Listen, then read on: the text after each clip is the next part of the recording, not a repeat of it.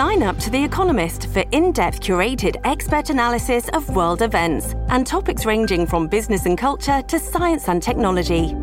You'll get the weekly digital edition, online-only articles, curated newsletters on politics, the markets, science, culture and China, and full access to The Economist Podcast Plus.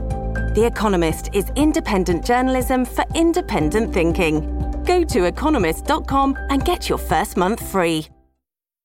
Hi, everybody. This is Adriana Trajani. I'm the host of You Are What You Read. I have the privilege of interviewing luminaries of our times about the books that shaped them from childhood until now. We get everybody from Sarah Jessica Parker to Kristen Hanna, Mitch Albom, Susie Essman, Craig Ferguson, Rainn Wilson, Amor Tolls, you name it, they come, they share. New episodes of You Are What You Read drop every Tuesday on Apple, Spotify, or any major streaming platform wherever you listen to your podcasts.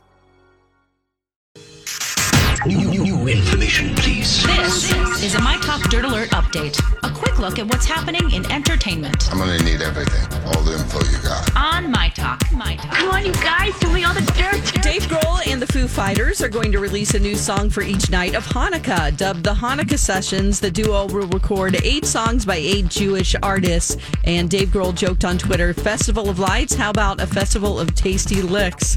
Hanukkah began at sundown last night and continues through Friday, December 18th.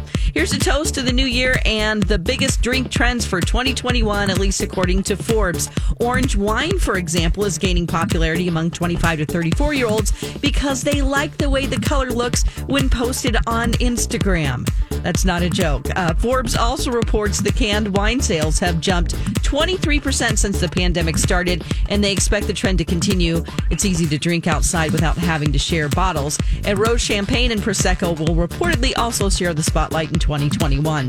Dolly Parton, Cher, Taylor Swift, Billie Eilish, and LL Cool J will join Cyndi Lauper for her annual benefit concert to help homeless youth.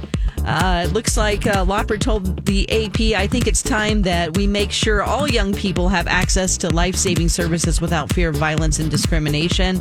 Lauper's Home for the Holidays concert will air tonight on Cyndi Lauper's TikTok channel at 7 p.m. our time. That's the latest dirt. You can find more on our app and mytalk1071.com. Greatest update ever. Dirt Alert updates at the top of every hour. Plus, get extended Dirt Alerts at 8:20, 12:20, and 5:20. Keep me updated.